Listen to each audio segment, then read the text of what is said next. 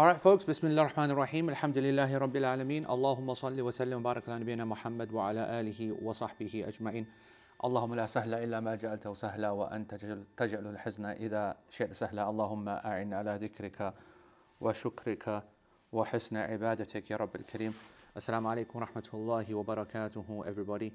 Just please confirm to me that you are seeing, hearing everything correct and okay, that the picture's fine, that the audio is fine, because as usual, everything in this country is great until it comes for the time for action, and then everything collapses. So the Wi-Fi now is not working, so I'm using my phone data, so I hope that lasts long enough.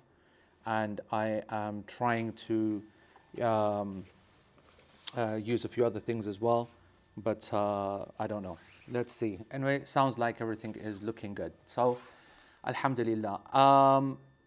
Hope you guys are doing okay. Still in Cairo. What is it that I can hear?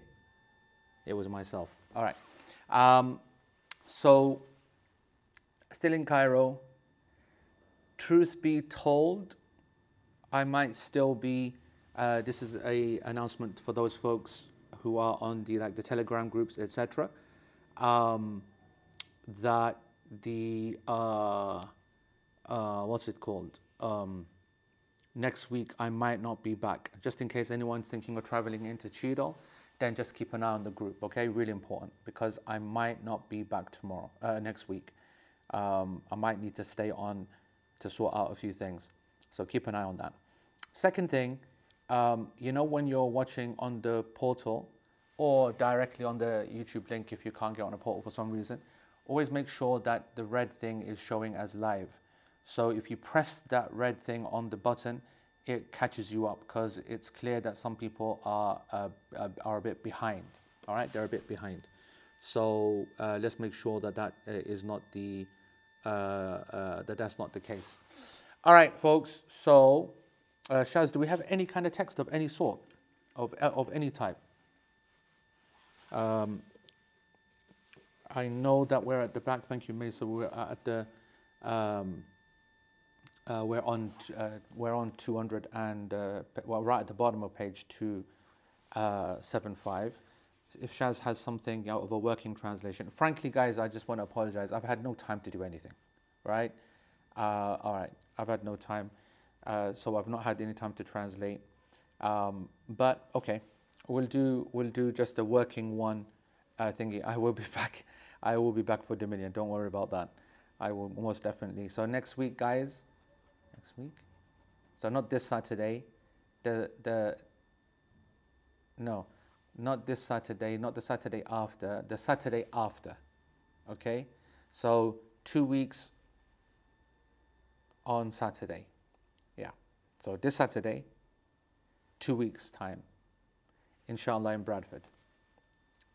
3 more Saturdays, Mazita. Don't mess me around, okay? So it's not this first Saturday, it's not the second Saturday, it's the third Saturday. Come on, Mazita, right? I get easily confused anyway without you adding to my confusion. I think it's like that, okay? I'm pretty sure it's like that. Otherwise, I'm in big trouble. Yeah. So 2 more, so the third one, exactly that. Yeah.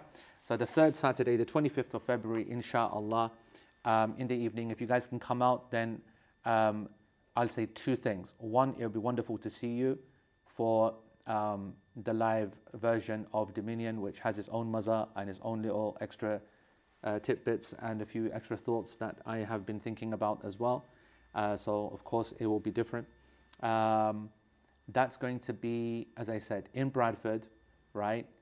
But I just want you to know something, that it will sell out very quickly, because it's in a exactly at the moment, the only venue that they could find is a student hall in the university, which is small. And so if you haven't got your place, then you need to confirm it immediately. All right? Otherwise, it's going to get full quickly. There's no doubt about that. The issue, because it's only like 180 seats or something like that, which is nothing. And they are trying to find another venue, and I don't think they're going to find it. That's what I understand. They're not going to be able to find another venue that's bigger. So with it being so small, you need to make sure that you confirm your place. All right, quickly. So that's in the 25th, which is in a 2.5 weeks' time, and it's going to be awesome. It's going to be awesome. Haven't been to Bradistan for ages. All right, folks, and it's 5 o'clock. There you go. Shaz has put the stuff on the portal. So what we're going to do today then, and I noticed the reason why Mesa loves these online classes is that they are always an hour long, right? Because it's actually, to be honest, kind of lonely. That's the truth. And there doesn't the energy to be doing the class by yourself is kind of tough. Those are the facts. Allah knows best. So, Imam al-Hajjawi, alayhi rahmatullah. Before I start, I should say, my goodness me, obviously Cairo Book Fair was here for that. It finished a couple of days ago. And on the last 2 days is when it was really stressful, actually. I was going around. One of the things I noticed is how many commentaries have come out and how many versions have come out new. And even that's been happening over the last 5-10 years anyway. I've been noticing little kind of, practical Zad al-Mustaqni' texts, activity books, activity books around Zad al-Mustaqni', colored ones, some for kids, some for adults, all kinds of stuff, actually. Very interesting kind of stuff. And what I noticed this year is a lot more different commentaries from different people in different parts of the world to Zad al-Mustaqni'. So everyone's on that bandwagon. Different types of, as I said, different types of commentary. A lot now are doing, what they're doing is not so worrying so much about the commentary to it, but rearranging the text in a way that they think would be more easier to read, like in numbers form.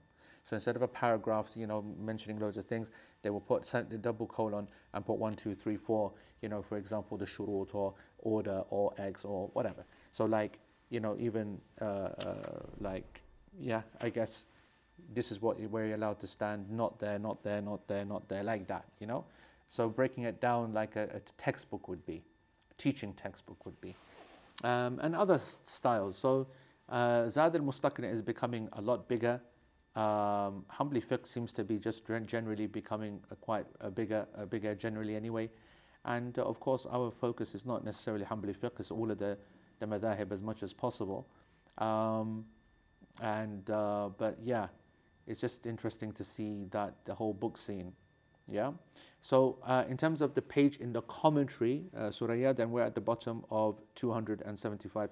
By the way, Suraya, I just want to say to you, because I think you're the only person who is on this page right now, that imagine that I gave you the greatest news ever for March, okay? Greatest single news ever, okay? Then I want to give you that great news. Single is going to happen, inshallah, okay? That is something that should make you so happy. A miracle happened today. Some wali of Allah made dua, and we have been protected in Mecca from the plans of the people who tried to do us over. Alhamdulillah. So I'm very happy to give you that news live, just like that, okay? All of the problems of last night seem to have been solved just like that, And Mazita knows the game. That's why Mazita's our Baji mate. Right, so the text that we're going to read today, inshallah. وَإِمَامَةُ النِّسَاءِ تَقِفُ فِي صَفِّهِنَّ وَيَلِيهِ الرِّجَالُ ثُمَّ الصِّبْيَانُ ثُمَّ النِّسَاء كَجَنَائِزِهِمْ. I don't think we're going to do more than that, to be honest. Yeah, because these are two separate sections. Basically, what we're going to be covering today is that the female imam, the imam of a group of women, female, she stands in their line. All right, and that's the end of that. And we're going to cover that. Then, وَيَلِيهِ الرِّجَالُ ثُمَّ الصِّبْيَانُ ثُمَّ النِّسَاء. Okay, 275. All right, at the bottom. So then the prayer line after the imam is the men, then children, and then women. Now, when I say children here, Subyan meaning young boys, okay? Young boys and then women, just as it is in their janazah, just as it is in their janazah. All right. So that's what we're going to be covering today. At the bottom of page 275, then, actually, is the top of 276. So Sheikh Uthaymeen, I'm going to be paraphrasing all the way through this because it's very kind of straightforward stuff. He says, well, when it comes to a woman, right, she is to stand in the midst of them. لأن ذلك أستر, because that is more covering, that is more becoming, that is more modest. The sitar, the word sitar means to cover, yeah? So this is satir, right? This is the curtains, yeah? They cover, they close off, they hide. And when we say satir to Allah subhanahu wa ta'ala, yani we're calling upon his attribute or his action of covering and hiding our faults, right? And so I want when you hear the word yani sitr, I want you to think of conceptually, I want you to think of hiding, closing, covering, bringing yani under control, blocking off, and that's where the sutra comes from as well. Yani not the exact same spelling, but words in Arabic language, words which are similar, they take a similar kind of meaning. They have roots that are similar, and so likewise, sutra closes your area, specifies your area, guards your area, and that's what sitr is. Sheikh Uthaymeen says, وَالْمَرْأَةُ مَطْلُوبٌ مِنْهَا السِّتْرُ بِقَدْرِ الْمُسْتَطَاعِ, that when it comes to a woman, she's generally, I've said this so many times, right? That the male is the... Does my sound good, guys? Do you want me to lift this up? Because this seems very, very low. I know that the I'll put it up there. Maybe this is better. I don't know. Anyway, now you can tell me whether it's too loud or whether it is whether it's better or whether it's not. You'll know. Actually, I'll be honest with you. I don't know how good this thing is. I mean, I know that not using the phone mic means that you don't get to hear all the rest of the stuff outside, and this is a bit more specific, right? I know that much, but I don't know how good no real difference. This is what I thought. Sheikh says that the woman is more required to be mastur. Malaysians, right? They, actually I've seen a few of all ethnicities, but mostly Malaysians, they love using the name mastura, right? I don't know, Mazita, if you're seeing that in Singapore as well, or in the kind of east. Share with me, guys, Bengalis, Paks, when's the last time that you met a mastura, right? I mean, Maysara is the only actual Malaysian here, but I would go out and say that I don't know any other culture that has more masturas than the Malaysians, right? I mean, it's a claim. I don't know. I don't have much game in the African kind of continent, but I don't think it's very big there. And I'm pretty sure that Paks don't have it very big. And I don't think that Indians or Bengalis, Gujis, they don't have it either. Yeah, but Malays have bucket loads of masturas, bucket loads. And mastura means that which is covered, hidden, right? Modest. And honestly, we say that the Prophet ﷺ, of course, told us to name your children with good names. Names have an impact upon people. They really, really do. At some point, at some level, they will have an impact. Some people live up to their name. So sometimes people get a psychological boost. They know the meaning of their name, right? And then they're proud of it and they want to live up to it. Or a prophet's name, for example. Or they might feel embarrassed as a Muhammad, for example, doing silly things, and someone turn around and say, do you realize you're called Muhammad? Now, obviously, there's, that in itself shouldn't be stopping sin, but a person can feel a bit of shame, right? So whatever it takes is the point I'm making, and sometimes we'll use, a person saying, I know your dad, for example. Your father prays in the masjid. Whatever it is, when you're doing embarrassing name shaming someone, then you use anything. So names do have an impact at that level. Also, I want to say that it seems like Yahya, for example, our scholars used to always, our teachers used to tell us that Yahya is the one who invigorates, right? Different ahkam, brings things forth. We just finished the fitna, right? The tafsir of Surah Al Imran. And Zakaria, za with a zay, Zakaria, in its original, it's not an Arabic name, all right? Many of the names of the prophets, of course, well, most of them actually, are not Arabs, right?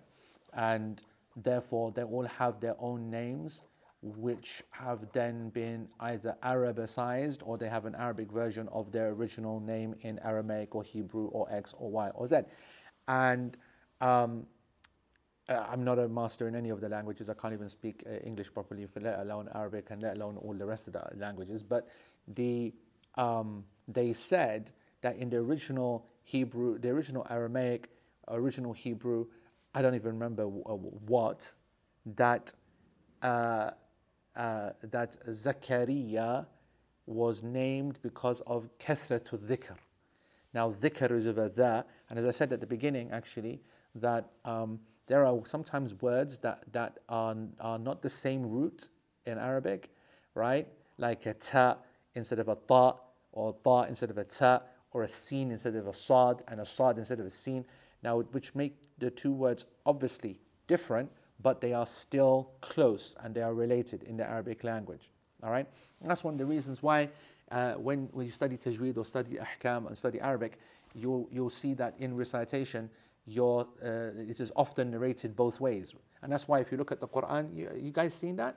Where you got a little sad on top of a sin, or a little sin the other way around, indicating that you can pronounce this with a sin or a sad. Anybody seen that? Anybody noticed that? This is to do, of course, with the ahkam of qira'ah and riwayah. It's a big, deep science, right? And that's just people making it easy in the mushaf, but there's a huge knowledge behind that. But behind all that huge knowledge is the basic principle and the concept that there are certain letters and words that don't actually change the meaning. We spoke a little bit about this when we spoke about wala dhalin, right? And the fact that we're not going to make a person repeat the prayer if he says wala dhalin, wala dhalin, and letters and sounds which are not clearly not a dha, but are not a million miles away from it either. A dha and a dha are not that different, all right? But they are two completely separate pronounced letters. So, why am I saying this? Zakaria was kathratu dhikr, and they are not so differentiating between, that language was not so differentiating between za and tha, right? And when you look at the Quran, Zakaria, regardless of the name, when he's introduced to us as the player that he is in Ali Imran, he is the senior prophet who takes on Maryam. That's his primary role. He's not introduced to us in any other way other than him wanting a child, and that's it. It's only later that the narrative, well done Musaytirun, very good, Musaytirun and Musaytirun, Ahsant Uthman, well done. This is an example in the Quran of Sad and Sin being interchangeable. If Isa was he's not well, his specialist, what he's really got a shawq and a hamas in is in qira'at and riwayat, and of course he studies the Shatibiyya and teaches it, which is just a text on nothing but riwayat and so on. And in the book fair this time, we were able to get quite a few good texts that were, and there's always, this is an area in which riwayat and different narrations and different recitations, two different things, of course, of the Quran. Obviously, in our modern time, being made famous by Sheikh Abdul Rashid bin Sheikh Ali Sufi, right? Which reminds me, by the way, because I saw Isa was showing me that Sheikh Abdul Rashid is in Saudi now with Sayyid al-Kamali. Sayyid al-Kamali, if you don't know who he is a great scholar, Maliki scholar, reviving a lot of good things in Maghrib, in Morocco, and a wonderful advert for good Salafi Aqidah, good solid, straightforward Islam, and no fluffing around, no bid'ah in the Aqidah, and good quality Maliki fiqh, and being very proud about that. A wonderful addition to the scholarly class, actually. He's not that old, and he's really burst onto the scene in the last 5-10 years. Lots of videos and stuff with him, Sheikh Saeed al-Kamali.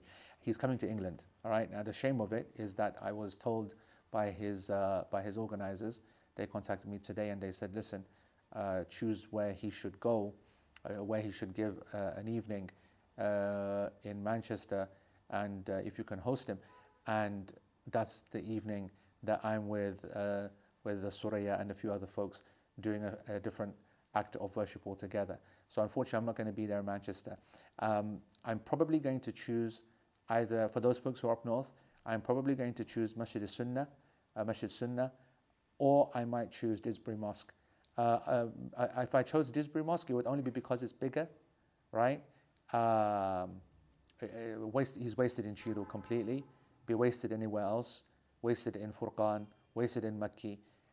He'd be in Disbury, Arabs would take some benefit from him, and there's a lot of Libyans there, a lot of North Africans, which he can kind of connect to. But I think Masjid Sunnah in Cheetham Hill has a much larger percentage of thingy. Rehan will write it down for you. I'm sure Rehan knows who he is. Saeed al-Kamali, his name is, okay? And the poster, it's being organized by Iman Channel. If you actually go to the Iman Channel's website, you will see his name there, okay? Masjid Sunnah in Cheetham Hill, correct, Fatima? So that's got the larger number of Tunisians and X and Y and thing. He's a wonderful scholar, by the way, and it will be a great evening. Anyway, I won't be there, but just make sure you turn out. Why did I mention him? I mentioned him because, guys, sorry, I've gone into one of those tangents where I've got no idea what I'm talking about. Names, recitations, riwayat, qira'at. What's that got to do with Sayyid al-Kamali? Why did I mention Sayyid al-Kamali? How do I get back to where I was? Oh, it's horrible getting old, man. Horrible getting old. Yeah. Yes, thank you.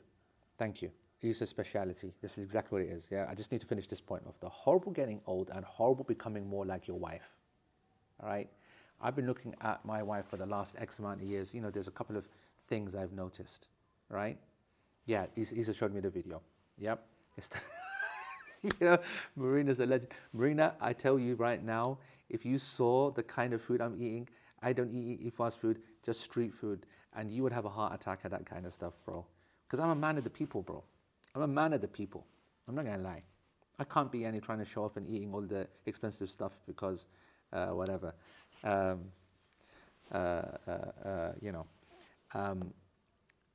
was I gonna say? That I'm becoming more like my wife. I noticed two things. Oh, what was the two things? Oh yeah. The first thing, okay. The first thing is that this is not to do with age. Just so that let me make it clear. This is to do with, because I forgot the tangent because of the tangent. Exactly that. This is how much in the Matrix we've become. Inception Matrix. God knows what. So I noticed, like for ages, that then I found out that this is a woman thing or a mum thing, right? That they only get time to look at their phone in bed before they go to sleep, right? And then I realized that that's a thing, that like mums with kids, okay? I think that women will confirm that with me. The second thing is that women love taking showers at bedtime. Right? That's just not a male thing. I'm sorry. There's no way that males are going to put that upon me. And I think women are, and they use really, really hot water. right? Like burn themselves. And bro, I've become my flipping wife, man. I don't get to look at my phone. I can't find a time or the will actually. So before I go to bed or just when I'm about to go to sleep, I have a quick check of messages. If there's anything important, get back or whatever. Then it's just be like, and showering like late night.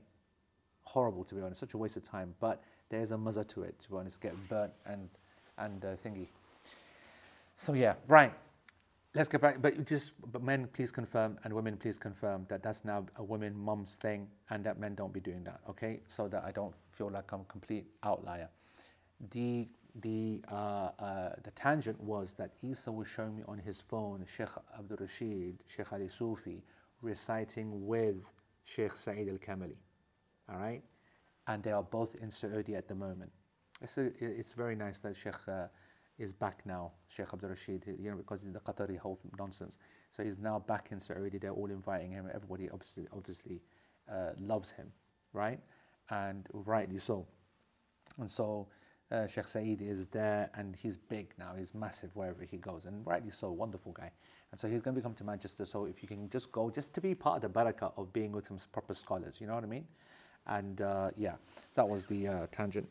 So names are, and so we got to there because of qira'at, and Sheikh Abdul Rashid Al Sufi, I want to mention, has made the qira'ats so famous now, right? I think it's cut off a little bit. Are you back with me, guys? No, actually, I think see, subhanAllah, I made the right decision. I made the absolute right decision to use my phone data because the Wi-Fi is gone. Right? Yeah. Because my Wi-Fi video thingy has cut out, and it's back again, but the phone one is still holding on. Anyway, Jazakumullah khair for giving me that heads up that I'm still here. So. Because of Sheikh Abdul Rashid reciting obviously different qira'at, different riwayat, it's led a huge excitement in the UK. We've got a wonderful scholar, Jamal Abdul Nasir, who's his student, who's going to become just awesome, even bigger than what he already is. And like everyone's now excited about the riwayat and qira'at. Maybe sometimes too excited, and sometimes you just need to just focus on your hafs and that's it. Isa's one of those folks who loves that and plays around with that. And studies them and has ijazat actually in I think he's got ijazah in Qalun, I think in Warsh. My wife is also authorized in Qalun and in Warsh as well. I have mixed feelings towards that. I love the revival of the qira'at. I always wanted that to happen, but I don't love that you don't make full itqan of Hafs first, that you completely smash your original qira'ah, your original recitation, like to a crazy level. But then I'm a perfectionist like that. It's a good thing that these things are not. Thank you. That's the link. Well done, Zara. That's the exact link. Yeah.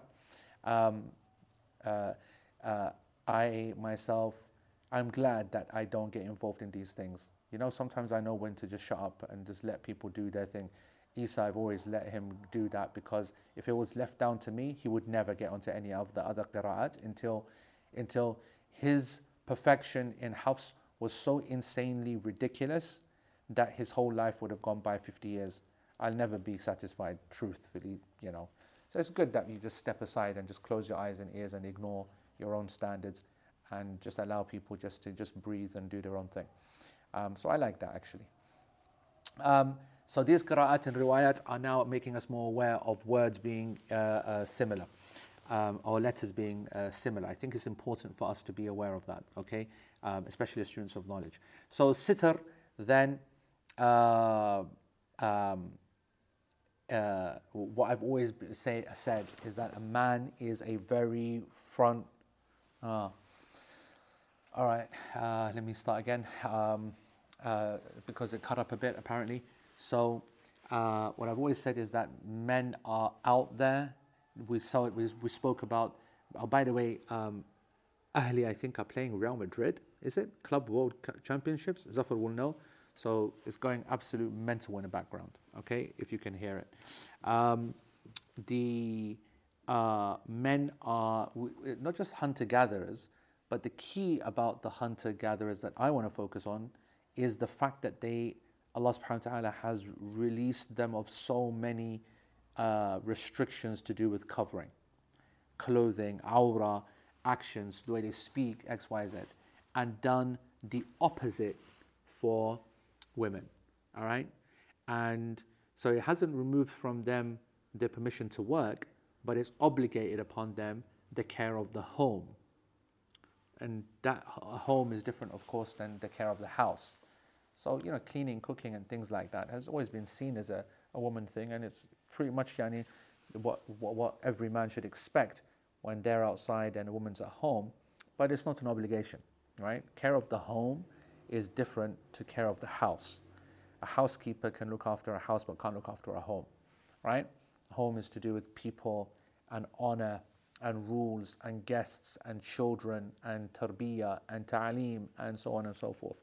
So, and that fits the restrictions that she has. What a mission it is for her to get covered and this and that. Someone was asking me recently about, is it possible for a woman to wear jilbab with like underwear or like 3/4 and shorts and things like that because it's so hot and the like. And I said that absolutely permissible, right? There's nothing which prohibits that, right? From a conceptual point of view, when it comes to hijab and awra and the like. What prohibits that is circumstantial, not ideological or technical. I don't know how to explain this, right? So that, like, for example, if guests came to the house and a lady was part of the gathering or whatever, she should be wearing a jilbab, which is overclothes, right? A jilbab is your abaya. A jilbab is your very large chadar baggy. A jilbab is very baggy clothes. Otherwise, if you're not going to, and even though many scholars don't accept that, I'm comfortable with that. But there's no doubt that it's safer to have an abaya, X, Y, Z. You, without being crude, could have next to nothing on underneath. Nothing's going to happen because a house is a closed environment and there's no movement, no one's running anywhere, there's no wind, there's no nothing, and so it doesn't matter. So that proves that the rule itself is not linked to what you wear underneath it. Whereas if you're going outside, only a madman would think that when you're going outside, because of where you're walking, moving, legs and this and that, and air and wind and gusts and all the rest of it, it'll be catastrophic for a woman to be dressed like that. I can't say it's haram because technically she could stand still and you know what I mean, right? But how's that ever going to happen? And so scholars will have to say that's not permissible because of al-mutawaqqa, of what is very likely to happen. The preponderant reality is, and so what I'm trying to say is that women are very restricted in everything that they say and do or whatever, and that is mostly because men have been programmed by Allah subhanahu wa ta'ala to become sexually enticed and all the kind of synonyms that are around that, turned on and all these kind of phrases, etc., and become sexually aroused and whatever by everything and anything that a woman does. All right? Everything and anything that a woman does. Only until, suddenly at a certain age, it just goes at a certain age, I guess it goes and on both sides, but for the longest time. And women take advantage of that. So there are pros to that and there are cons to that. And they just have to manage those in the right way. And its application in fiqh is all over the place. Only the most blind, most ignorant person would deny it. And part of that, what we're covering right now, is the prayer line. And Sheikh Uthaymeen says, and it's obvious that if she is standing in amongst the ladies, that is more covering for her, more modest, more hidden for her than if she's standing in front of them. And the evidence also to support this is what is narrated from Aisha radiallahu anha. This has been narrated by Abdul Razak al-San'ani in his Musannaf, hadith number 5369, 5,086, and it's also been narrated in the Musannaf of Ibn Abi Shaybah. You see, now we're not talking about the books of hadith, okay? We're not talking about, what's it called?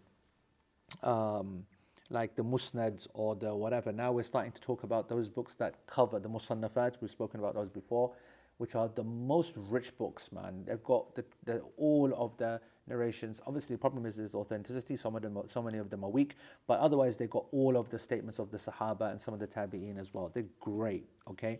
And so we see the riwayah in the Musannaf and in the Musannaf of Ibn Abi Shaybah as well, volume 2, number 89, and also narrated from Salama radiallahu ta'ala anha, two wives of the Prophet sallallahu alaihi wasallam. Salama's narration is narrated 5,082, right, in the Musannaf of Abdul Razak al-San'ani, and in the Musannaf of Ibn Abi Shaybah it is volume 2, number 88, page 88.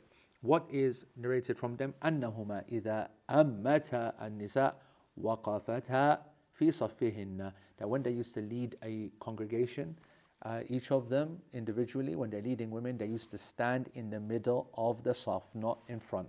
So there's an evidence as well. So not only does it make sense, but it's evidence because of them. وهذا فعل صحابي, and these are actions of female companions. والعلماء رحمهم الله مختلفون في فعل الصحابي وقوله.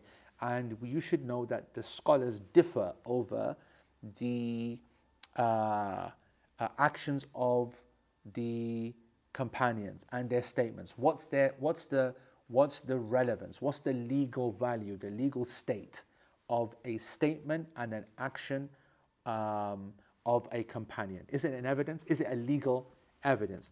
إذا لم يثبت له حكم الرفع هل يكون حجة أم لا? This is a good point for all of you to do a reminder. This isn't even the backdrop that I was going to speak about with that. I didn't want to show you that because that will put nazar. This is just our basic one. I bought a darasina, which is, I might even show you actually. Bro, it was so cheap, right? Remind me at the end when I can turn the camera and you see Bismillah mashallah, just amazing plants available in thingy. This is called the stoka or your stoka bloody blah. Bloody blah is a vine that they fold upon themselves. Amazing. I've become, like I said, I become old. Now it's all about gardening and plants and trees. That's the only thing I care about now. When you get old, this is life now. So look at this statement, yeah? The question that Sheikh Uthaymeen asks, because the scholars are differing over it. What they don't differ over is if a narration or an action of a companion has the ruling of it being of a rafa, marfu', meaning that it is raised to the Prophet even without mentioning him. What does that mean? It means that if, like Aisha says, that in the akhirah this will happen, or if Abu Hurairah says that that in the grave you'll be asked 2 questions, okay? This is not possible for them to know. These are matters of the ghaib. So if the sanad, the chain of narrators is authentic, the statement will also be considered to be not just authentic. It will not be considered to be a statement of Abu Hurairah. It will be considered to technically be an actual hadith without it being a hadith. It will have the ruling, the hukm of a rafa, being raised. Raised to who? To the Prophet ﷺ. Basically, it's impossible for a companion to make this knowledge up. He must have been told by the Prophet ﷺ. He just forgot to say, the Prophet ﷺ told me that there are 2 questions in the grave, or there are 3 questions in the grave, or there are X, or this about the akhirah, and so on and so forth. So what Shaykh Uthaymeen is saying, that put to the side the issue of the hukm of al-rafa, because all actions and statements of the companions, if we can ascertain that they have a ruling that actually means that it's a pseudo statement of the Prophet ﷺ, then that's an evidence most people are going to accept that. Let's assume that there is no ruling, that it's a statement like this, that I stand in the middle of the line when I'm leading the other women in the prayers. This is not necessarily something that needs to be considered to have a ruling of being raised to the Prophet ﷺ. And so Shaykh Uthaymeen is asking, are these statements and actions an evidence in of themselves? Are they a hujjah? Are they evidences in of themselves? Shaykh Uthaymeen says that the correct opinion, وَالْأَصَحْ أَنَّهُ حُجَّةٌ مَا لَمْ يُخَالِفُهُ نَصٌّ. that the correct position is that the actions and the statements of the companions are an evidence and should be admissible in legal discussions, as long as it is not contradicted or differed by a existing definitive text, a clear text. Okay, so if there's not a text that goes against it, then why wouldn't we use it? It's knowledge in a field where there's nothing. We don't have a statement on the Quran. We don't have an ayah. We don't have a hadith from the Prophet ﷺ. We don't have a consensus amongst the companions. So then a companion stands up and says something, or why on earth would we be rejecting it? Right? Well, we've got nothing going against it. This is basically the position of many of the scholars actually, and certainly the class position, and certainly Shaykh Uthaymeen is making it a point. So listen to how he puts the caveats. He goes, it is a hujjah as long as that it doesn't go against a nas, okay? Because a nas, which is a definitive clear text, usually a ayah or a hadith, then Shaykh says, if there is a nas, then that is the hujjah. If there's a nas that exists, a definitive text, then that ayah or that hadith is the hujjah, which is correct. So of course, we're going to go with that. Or another companion doesn't contradict that companion. So we have a companion who says something or does an action, and we're going to go with that. It's a hujjah. Unless another one does something different in the same issue, says something different. Here what do? We look at the two, we compare their reasoning and their evidences and what we can assess for the strength of their positions. Okay? And we will make طُلِبَ al-murajjih. We will basically try to find the stronger opinion of them. How do we do that? We do that via a number of tools. Shaykh Uthaymeen gives an example. وَيُفَرِّقُ بَيْنَ الصَّحَابِيَ الْفَقِيهِ مِنْ غَيْرِ الْفَقِيهِ. So the scholars of the Sahaba are not like the non-scholars of the Sahaba. They are just some basic Sahaba, by the way, who are just awesome. Okay? Who are just awesome. Whereas others who are, when I say awesome, I mean just really simple, straightforward, just pure deen. Why am I here? What am I doing, wasting my time eating this date? If there's a Jannah there, and go straight in and struck down immediately. We're talking about a person who's not only not a scholar, he's not even someone who prayed his 5 prayers, and he's from the great companions. You understand what I'm trying to say? The companions are different, yeah? They're all different levels. You got people like Abu Bakr as-Siddiq, who's a leader, born leader. You got people like Mu'adh, who is a scholar, right? The most knowledgeable of the halal and haram, as the Prophet ﷺ said. You got Abdullah ibn Mas'ud, for example. You've got Ibn Abbas, who's a scholar. You got Abdullah bin Umar, who Umar bin Khattab used to consider very highly, even though he's his son. Abdullah bin Abbas used to be considered very highly. The companions used to go to him. So Shaykh Uthaymeen is saying that you look who's the faqih. And by the way, there's a difference between a scholar, mujahid, Khalid bin Walid, for example, who's not going to be asked about knowledge. He's going to be asked about military strategy. You got scholars in certain areas as well. So Shaykh Uthaymeen specifically mentions the word faqih, someone who is a fiqh, a jurist specialist amongst the companions. There, for example, there's a big discussion amongst the Sahaba who was good at writing, for example, who was good at maths, for example, who was specialist in inheritance. Abu Bakr as-Siddiq used to look for the people who were specialists in inheritance, because it requires knowledge, requires understanding, requires maths, requires fractions, requires an understanding of historical precedents and the like. Yeah. The Sheikh says, فَالْفَقِيهِ قَوْنُهُ أَقْرَبُ إِلَى كَوْنِهِ حُجَّةٌ مِنْ غَيْرِ الْفَقِيهِ. He goes, if we find amongst the companions someone who's a faqih, then we're going to be giving that a lot more credence than someone who isn't. In this I'll add, Sheikh doesn't mention this, I'll add age, okay? I'll also add experience, all right? There are companions that travel, and there are, like Aisha, we're going to give her a lot of credence to statements that are in the house, to those that are not in the house. We're going to give Anas a lot of credence and give his opinion the stronger kind of thing versus others, because we know he never left his side. He saw all the other parts and aspects as well. We're going to give Ibn Abbas a lot of power because he's just such a powerful scholar. Yeah? So our position is that the statement of a companion is an evidence, but it's got to earn it. It's got to be the strongest one in itself. And yes, that doesn't mean, Amalia, that this is agreed upon, right? The other madhahib, some of the Malikiya, along with the Hanafi school, they will not just refute the evidence. It's not a case of, or refuse, I should say, the evidence, and they say, no, this isn't evidence for us, which, by the way, they have the right to, because ultimately, what do the scholars agree upon? Yeah, when it comes to the hierarchy of evidences, they agree upon the Quran being first, yeah, then they agree upon then the hadith of the Prophet ﷺ being second, yeah, and then they agree upon ijma'a, the consensus of the companions, to be next. There's a reason why everyone agrees on these three, because actually when you think about it, it doesn't make any sense to not agree. But then absolutely it's acceptable to then differ at the next stage. It's absolutely acceptable. Because when you look at all the different scholars and the schools of fiqh, 4 schools, and then the other 20, 30 schools that were from the lesser fuqaha, okay, or different fuqaha we can say, then you'll find what? You'll find that some of them said that the fourth thing that we should go to is weak hadith. And some said, no, you go to qiyas, analogy, right? You make analogy. You don't have a direct text, but you try to make analogous kind of comparisons. You got others that said, no, what you got to do is, go by the action of the people of this city, of Medina, because they saw, lived, whatever, whatnot.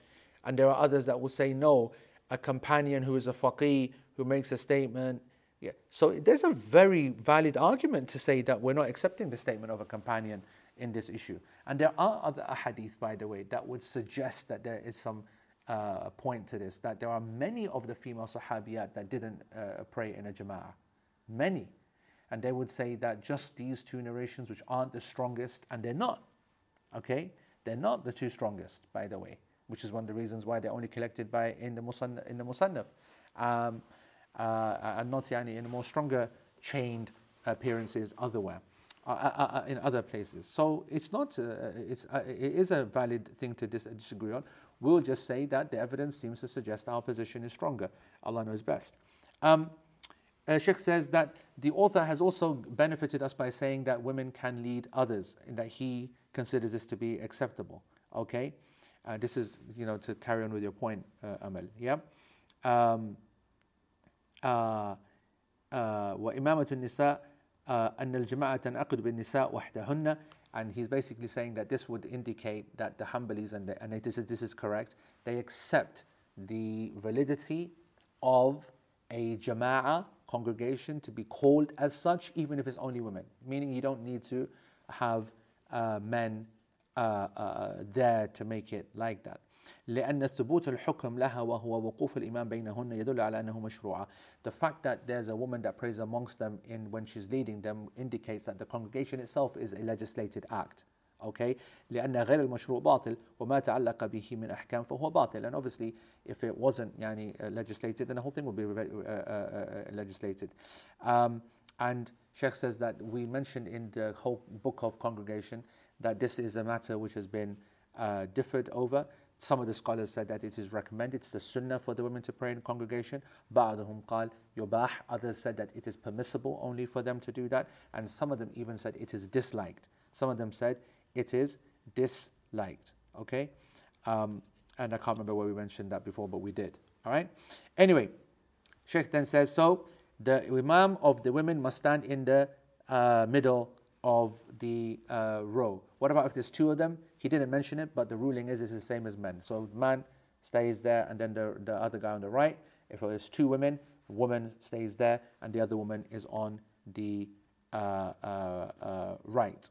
Okay, that's how it should be. She shouldn't stand behind. She shouldn't stand to the left, just like for the male, like we explained last week. Sheikh says that we also mentioned in the chapter of Awra, we did many years ago, about the concept of a male sometimes having to take this, and I mentioned this last week as well, that when there is like a shipwreck or an accident, or there's poverty or whatever, and you've seen what's happened in Turkey right now, these are not just theoretical kind of wishy-washy statements. People go through major complex moments, right? And circumstances and things like that, as bad as they can be, it does not mean that the obligations are dropped. And sometimes a person won't even have clothes, and they have to actually pray naked, right? And so if the imam is naked, then he also prays in the middle of the line and sitting down. We covered this in detail in order to not be exposed, yani, so far at the front kind of thing, yeah? So Sheikh is just making that point. Right, I know that you lost me there for a second, okay? So I just repeat what I just said. So Sheikh is making that point that the imam also stands in the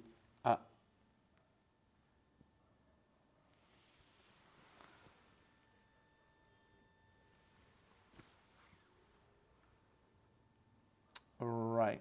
I know that it went again, and it is possible that my data is finished, by the way. It is possible. I didn't say anything just so you know, but I did notice that the phone went. Is it back again? All right. Yeah, I think the data might have gone. I did get a lot actually, but I was not hoping. I was hoping that I would not have to use this because I'm paying so much, yani, for the flipping Wi-Fi. Anyway, man. قدر الله ما شاء فعل. Anyway. So I was just saying that the male who's in that situation would pray. There's two exceptions to this, by the way. The two exceptions to the male is praying like the woman, the imam, does in the middle of the line is A, if he's leading a congregation of blind people. I know that sounds crazy, but it could be, right? Then he stands at the front. And the second one is if it's complete darkness, which shows that it's permissible to pray in the complete dark, right? A lot of people say that it's makruh, and there's some evidence for that. There would be, not evidence, there'd be some sense behind that statement, but anyway, the point is that it's allowed, okay? It is allowed. If it's complete darkness, then no one's going to see his nakedness, and therefore, whatever. He also said something which is interesting. He says that it's important also to differentiate between the ruling here. A woman stands in the middle of the prayer line istihbaban, out of recommendation, whereas a man who is naked has to stand in it wujuban, yani obligated upon him, because that is the only way to minimize the haram thing, which is people to look at his awrah, etc. Right. Now we reset. وَيَلِيهِ الرِّجَالُ ثُمَّ الصِّبْيَانُ ثُمَّ النِّسَاءُ كَجَنَائِزِهِمْ. Now we're reset, now we're speaking about the imam again. وَيَلِيهِ, yani the imam, behind him, following the imam, are men, and then boys, and then women. So this is now talking about a masjid, and we're talking about lines, okay? So if we do have these groups of people in one go, we've got men, we've got women, kids, and men, this is how they line up. So the first line is going to be men, or lines will be, first grouping will be men, baligh, okay, so they are post-pubescent, okay, and فَإِذَا أَرَادُوا أَن يَصَفُّوا, so if they're all going to get in the line, men will go first, then there will be the kids, then there will be the women. And what are the evidences for this? The Prophet ﷺ said, لِيَعْلِمْ مِنْكُمْ أُولُو الْأَحْلَامِ وَالنُّهَى. Let those who are of knowledge and authority be close to me. All right? Let the powerful people and those of authority, the movers and shakers, the ones that understand the game, the ones who have got Quran unlocked, those who have got politics unlocked, those who know what to do in an emergency situation, those, these people, the big people, should be behind. And that's what you expect. When you see a jama'ah, you see the big kind of people, because they are the ones who correct the imam, help the imam, manage the situation. The big people should be there. This hadith, of course, is sahih. We covered it before. Shaykh Uthaymeen says that لِيَلَنِي, yani let them be close to me, let them be close to me, is an obligation. It's a command, which at the should be indicate obligation. At the very least, it should indicate recommendation, right? It should no, kids can't be that by definition, kids are not ever people of an-nuha or ahlam, by definition, right? This is referring clearly to the top powerful people, grown-ups, all right? And that's why Shaykh Uthaymeen says, وَلِأَنَّ الْمَعْنَ يَقْتَضِي أَن يَتَقَدَّمَ الرِّجَالِ. So this is indicating that the men should go first. And because men are more accurate, yani if something happens to the imam, for example, a mistake, or he makes a mistake in an ayah, and he needs someone to come in case of emergency, and he needs to leave yani, for the salah. Then after that, then there should be the children, because the children are boys, okay? Because they are boys. That's why they come in front of the women. Otherwise, they'd go right to the back if they're babies. So we're talking about young boys, all right? So then they come next. And that's because men have been favored to be in front of women. And after that, then it's the women, because the Prophet ﷺ said, and we covered this many times, خير صفوف النساء آخرها, that the best lines of the women are the back lines, okay? And that means that the women should be pushed back. As for hadith, أخروهن من حيث أخرهن الله, there's a hadith that is sometimes quoted by people who get a bit carried away. They said, push them back like Allah has pushed them back, okay? Which has a negative meaning. So try to making out that Allah has made women second-class citizens. This hadith is daif. So this is not the reason why we put women back. The reason we put it back is because the Prophet ﷺ said that the best lines are the back lines. All right? And for men, best lines are the front lines. That's the reason that we say that. Anyway, so the women go back. All right. This is the order that we said. And how did we come to this? We came to it bil athar wal nadar, right? We came to it based upon the riwayats that we have, the evidences, but we also came to it by thinking about it logically as well. Unless there is something which should prevent that, something which goes against that. For example, he goes that, and this is a nice discussion here, he goes that this all is great and makes sense until real life hits you. When you realize that having the kids together, the little rats in one line, is a catastrophe. And that is something which is a mani'. This is a prohibitor, a barrier, because the whole point of the jama'ah is to protect the prayer. And Shaykh Uthaymeen now goes into a long discussion, which I'll summarize, and he says that that there's a qa'idah fiqhiyah, that what needs to be given precedence to is the act of worship itself, not aspects of the act of worship. So for example, when we put boys back, we're putting boys back because it is better Islamically for in position-wise, when it comes to position-wise, for them to be behind the men. That's Islamically for the act of worship. But if doing that, focusing on position of the act of worship, affects the act of worship negatively, how can we then focus on makan, on the positioning, rather than the act itself? Wonderful point. Wonderful principle as well. That we've got to protect the act of worship as a priority, not the position of the act of worship. So he goes, if them all being together, laughing, kicking, joking, what kids do, then ruins the prayer of those people and their own prayer, then we will then say, no, we're going to break this rule now of having kids behind. Then what we're going to do, we say, then the book's open, we'll do whatever we want. We will do, for example, and he mentions a couple of options. The first one, he goes that we will put men or kid, man, kid in the front rows and all the other rows, man, kid, always putting a kid in between so that under manners, they get a good slap if they try anything. Or for example, we put a number of men behind to mix up with that line, leave the front line just as men, but then we make sure we mix it up with a few people so that the kids don't get carried away. Okay, the kids don't get carried away. فَإِنَّهُ يَحْصُلْ بِهِ فَائِدَةً. Right? This actually achieves something, a key principle.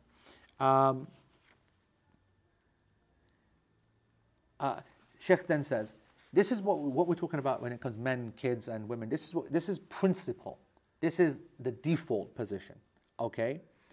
أما إذا سبق المفضول إلى المكان الفاضل بأن جاء الصبي مبكرا وتقدم وصار في الصف الأول فإن القول الراجع الذي اختاره بعض أهل العلم ومنهم جد شيخ الإسلام ابن تيمية وأبو عيسى كمان. Okay. As I taught in Protect This House, then they are أحق بها. What's this point now? Sheikh says that this is the default position. However, there's going to be scenarios that differ to this. For example, this is no doubt that the front line is the best place a person can be. Okay? And if there's a young kind of boy or a child who's made the effort and come early and excited and gone to the front, and he gets there, he's now in the best position. And you now got this guy who's in a better position, right? Who's now going to be pushed back, right? And pushing this person back from that position that he's earned by getting there early. Is that right? Sheikh said, some of the scholars, certainly not the majority, but some of the scholars said that, you know what, he stays there, he's deserving of it. One of them, Sheikh Uthaymeen says, is Majd, okay? Majd ibn Taymiyyah, or Majd Taymiyyah, I should say, which is the grandfather of Ibn Taymiyyah. Of course, he's a very famous Hanbali scholar, a big imam, one of the key influences on Ibn Taymiyyah, but also a major player in the Hanbali school as well. Majduddin Abdus Salam, okay? And that's his full name, Majduddin Abdus Salam. And that no way can he lose his place, or should he lose his place, because of so many evidences. For example, the Prophet ﷺ said that whoever gets to something before another Muslim gets to it, he is then that's his. That's his. And whoever gets there first, then that's job done. This hadith narrated by Abu Dawood, okay? Hadith number 3071. By the way, this hadith isn't the most authentic of hadith, but its meaning is correct, okay?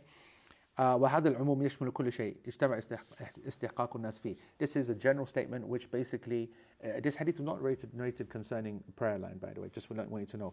This is referring to land and exploring. This hadith is used in the chapter of Mu'amalat. You know, when people go out to the, like with the space race right now, right? This has obviously a big fiqh point.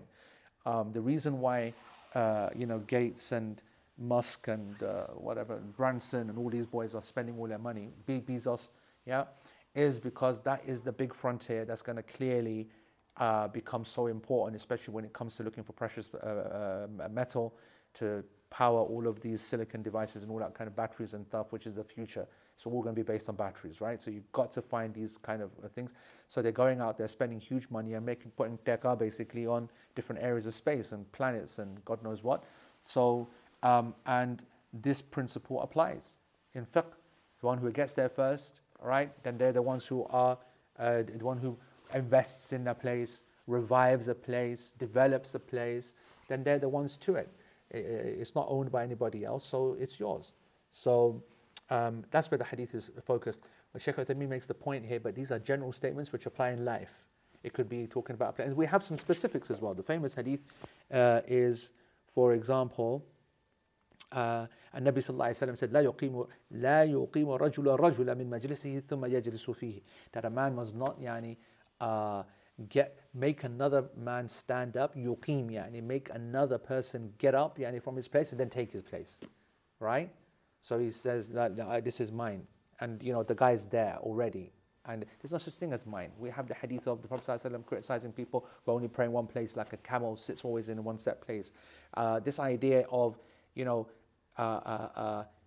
I was here first doesn't apply. No, it's not. It's wrong. It's the opposite. So whoever's there first, they get to think you're late. You're late. That's it. Okay. Because this is transgression. This is unfair. This is thinking not acceptable. Sheikh says, what if someone was to say, no, the statement of whoever gets there first is the most deserving to it? This is a general statement. And actually, it's contradicted by more specific hadith, because the Prophet ﷺ said, let those people, أَهْلُ الْأَحْلَامِ وَالنُّحَى, be as close to me. لِيَلَنِ مِنْكُمْ أُولُو الْأَحْلَامِ وَالنُّحَى. That's khas. So the general statement is that whoever gets there first is first, but then the specific statement is those who are the scholars should be close to me. This is where it gets difficult and an interesting point. What basically these people are saying is that, well, we get that, we're accepted, okay? But clearly there's some exceptions to this statement that you're talking about. It's a very general statement. We should consider that even if there are people that get to the front row first, the Prophet ﷺ did actually say that let the people at the front be those that are top and number one people and all, the powerful people and the knowledgeable people. And so therefore it's clear that this statement that you're saying is so, definitively has caveats. And here's one caveat right here. And that's a good point. And it's a good point. And listen to Shaykh Uthaymeen's response, okay? He says the principle here, al-qa'ida huna, أنه إذا اجتمع خاص وعام فإن الخاص يخصص العام. Right? يعني this is their point. They're saying that when you have a general statement and a specific statement, then the specific one is what specifies the general. And so we go with the specific. Sheikh says, we will say, in the Prophet ﷺ didn't say, لا يلني منكم إلا أولو الأحلام والنهى. He didn't say, let no one be close to me except أولو الأحلام والنهى. He said, let أولو الأحلام والنهى be with me. He didn't say, let there nobody be close to me other than the scholars and top people. He said, let the top scholars and top people be with me. Big difference between the two. Big difference between the two. Okay? He did not say, ليقم منكم أولو الأحلام والنهى من كانوا دونهم. He did not say, أولو الأحلام, let the أولو الأحلام والنهى get rid of the people who are less than them. Move away the people who are less than them. He didn't say that. What he did say is ليلني منكم أولو الأحلام والنهى. فأمر أولو الأحلام والنهى أن يلوا. He requested, commanded those people to be close to him. Now, they're either going to listen or not. They're either going to make it or not. They're either going to be early or not. If you're late, bro, well, you didn't do it, did you? And that's it. And that's it. All right? وهذا حث لهؤلاء الكبار على أن يتقدموا ليلوا رسول الله صلى الله عليه وسلم. This is an encouragement to the big people, يعني, to be close. فهذا هو وجه الحديث. ولأن فيه مفسدة في هؤلاء الصبيان. He goes that, so I'm sorry, if they're late, they pray where they are. Yeah? And that's it. And he goes, also, if we were to apply this idea that, no, we've got to keep reserving places and we've got to move out, not reserving places, but we've got to push people out of the way and say thingy. He goes, what is that? What message is that sending to the kids? Like, what message is that sending to the kids? This is like, they put all that effort in and they get so excited by it and then they're just told, get lost, because you're a kid, right? Because that's a tanfir. This is shunning them away from the religion, right? This is not good. This is something which I'm very, very, very, very, very flipping passionate about, by the way, for the longest time, right? I used to have this fight with people. So there are two things that I'm very strict about, all right? Absolutely. The whole point is that if these people are the big people that they are there before anybody else. That's the reason why they're the big people. You know what I mean? This idea that you can stick your janamaz musalla down there, whatever, and just turn up with the imam. What the fish, right? Now, am I saying that there can't be any exceptions to that? Well, yes, in the haram and things like that, I think that exception is fine. Because that's a political exception. It's not a fiqh exception, right? It's politics, it's security. You got guards that are standing around, whatever, whatnot. That's different. Yeah, so don't look at the haram and make your ruling based upon that. Think about local masjid. Think about the big people that get upset at the front. No, bro, you come early, you deserve it. Okay? I love the fact that I see the same people behind our sheikh in our masjid because wallahi, they deserve it. They are there way before I am. Knock yourself out. You take all the reward. Shout out respect. All right? Yeah, the two things I'm super passionate about, like I get very angry about. Number one, people bringing kids to the masjid. I absolutely hate it. I absolutely hate it with a passion. All right? They ruin our prayers. They ruin their own prayers. And I mean kids 3 years old, 2 years old, 5 years old, 6 years old. Number one. And I am incredibly passionate about people bringing their kids to the masjid. Yeah, I need the same statement again, but that they must bring their kids to the masjid from the age of 7. And what is the action of the people? The exact opposite of what I've said. They bring their flipping kids when they're not allowed to come and shouldn't be coming. And when they must be coming, they don't bring them at all. They got school. They're studying. There's too early. Flipping bakwas. Full of crap these people are. Hypocrites they are. I swear to God, it makes me so angry. So angry. So, anyway. The reason that I make this point is because obviously with my kids from 7, they were always being brought and never would I allow them to stay at the back. Always. And when the people would look towards them to push them back, I'd give them one look and I would say, go and try. and just the look is enough, and then they just put up with it. Yeah, and there's a little bit, when they were 7 and 8, a bit of moving around, bit of boredom, this, that, whatever, but that's okay. That's okay. You know what I'm saying? Yeah. See, Sabine, I want everybody to read Sabine's comment here. Happened to my male cousin when he was 7 and 8 in pack, and he went to the front and he got booted out, and now he's 40 and he still remembers it. Can everybody read that? Yeah, everybody, just in case you can't see comments, I'm repeating it for the camera. Because Sheikh Uthaymeen says, and I'm going to translate it literally. He goes, this is a real problem for that kid. If someone, kicks him out, okay, right, and kicks him out, and he will, every time he sees that person, he will not think about him except badly, and every time that you think, وَكُلَّمَا تَذَكَّرَهُ بِسُوءٍ حَقَدَ عَلَيْهِ, if you think of a person badly, negatively actually is the right word, you start to hate him.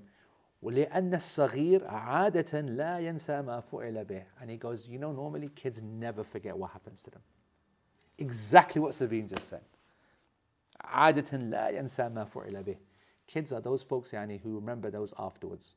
Right? They never forget. You're talking about elephants, bro. Kids is what we should be speaking about. Right? Kids. Young kids. They never forget, bro. They are so good at remembering. That's why, I will often take my kids with me when I need stuff done, not the phone. You know what I'm saying? Yeah? Because I just quote to them, I say, you remember this, remember that, because I've got no idea what's going on. So anyway, they don't forget.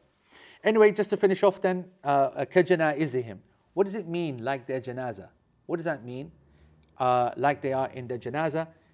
Basically, the author is basically indicating that this order is continued when you line up dead bodies and you're about to pray. All right? Men, kids, and women. Kids and women don't forget, correct. I should make that very clear. Women don't forget anything. I have no idea how that works, by the way. It's insane. There are some stereotypes which are hilarious because they're just so true. They might be offensive, you might not like it, but they're so flipping true.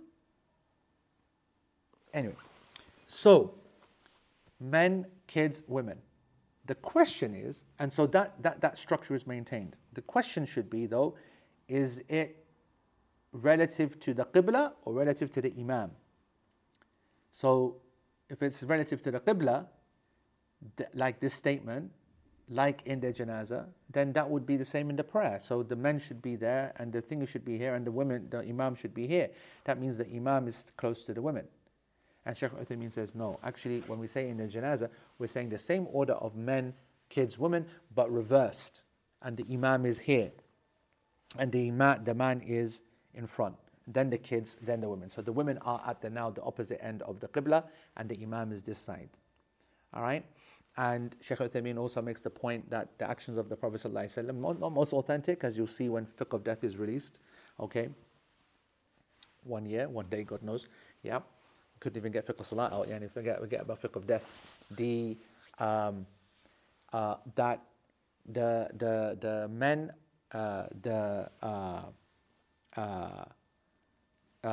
what does Shaykh say here? So yeah, he wants to make a point now about the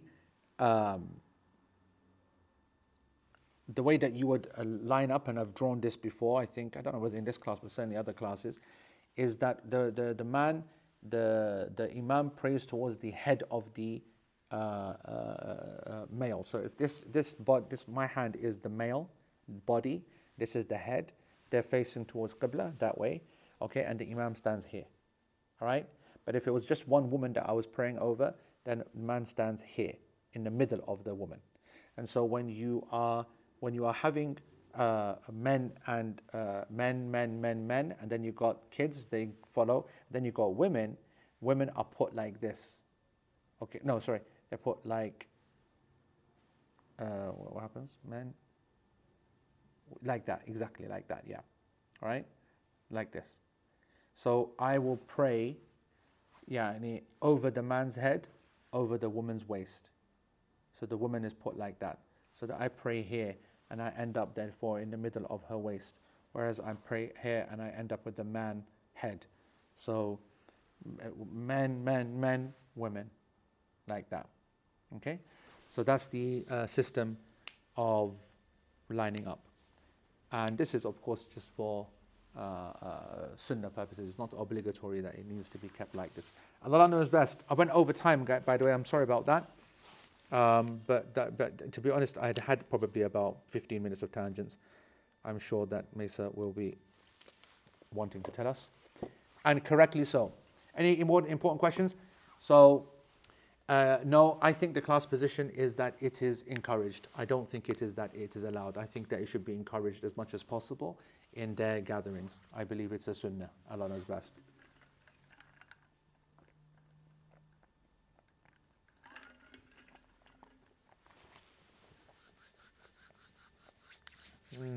What a question.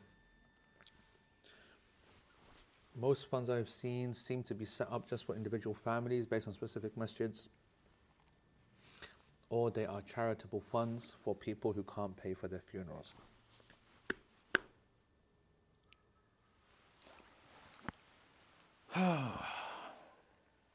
What a question.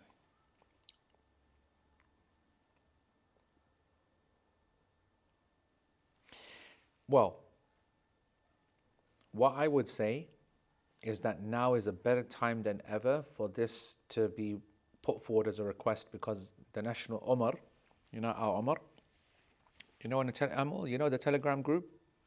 You can't hear? Interesting. Hello, testing.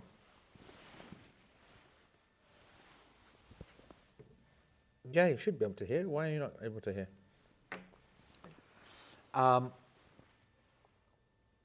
Okay, yeah. So, our Omar Suleiman in the Telegram group, yeah, who heads up the Wahid thingamajig, yeah. He also is the founder of the National Waqf Foundation, okay, the National Waqf Foundation, and I think that and they've got good funds and good ideas as well, and you can gather. This might be an idea to pitch to him, because they're always looking to support ideas and so on, and that's exactly what this needs. It needs a waqf. And I tell you why. Maryam says that trust for the family's funeral costs. The reason that that's not going to happen is because these are what Amal is speaking about is people who don't have family, or Muslim family, converts and things like that, or individuals that don't have these kind of folks around. So they need to be this kind of setup. So I think that's the way forward, actually, Amal. Yeah.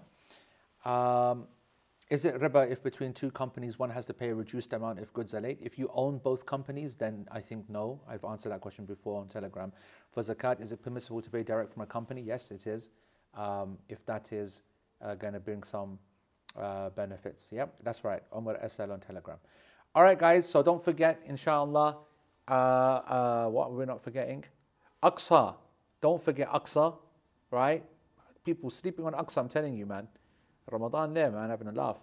Number one, don't forget Dominion in a couple of weeks' time in Bradford. And watch out next week for the Fiqh Salah. Inshallah, launching next week.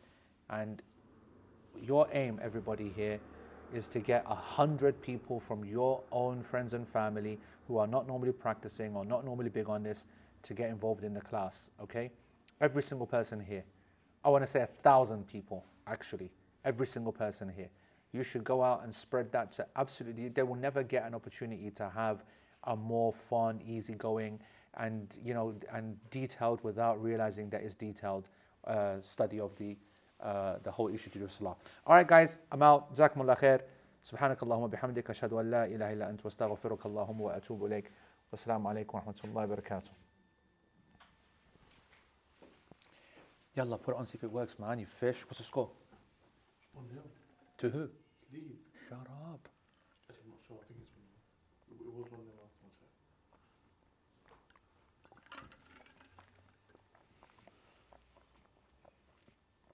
Ha! time. On the podcast, guys, you just heard me asking about United and Leeds' score. We're now going to find out. Yalla, you got the bonus. Take care. Well, you might know, but considering it's mostly Americans listen to this podcast anyway, I just want to, and folks who listen to this class and 10 years later, I just want to say this is Manchester United versus Leeds. Second half has started. We might get about 20 minutes. That's me and Yahya in Cairo. Assalamu alaikum wa rahmatullahi wa barakatuh.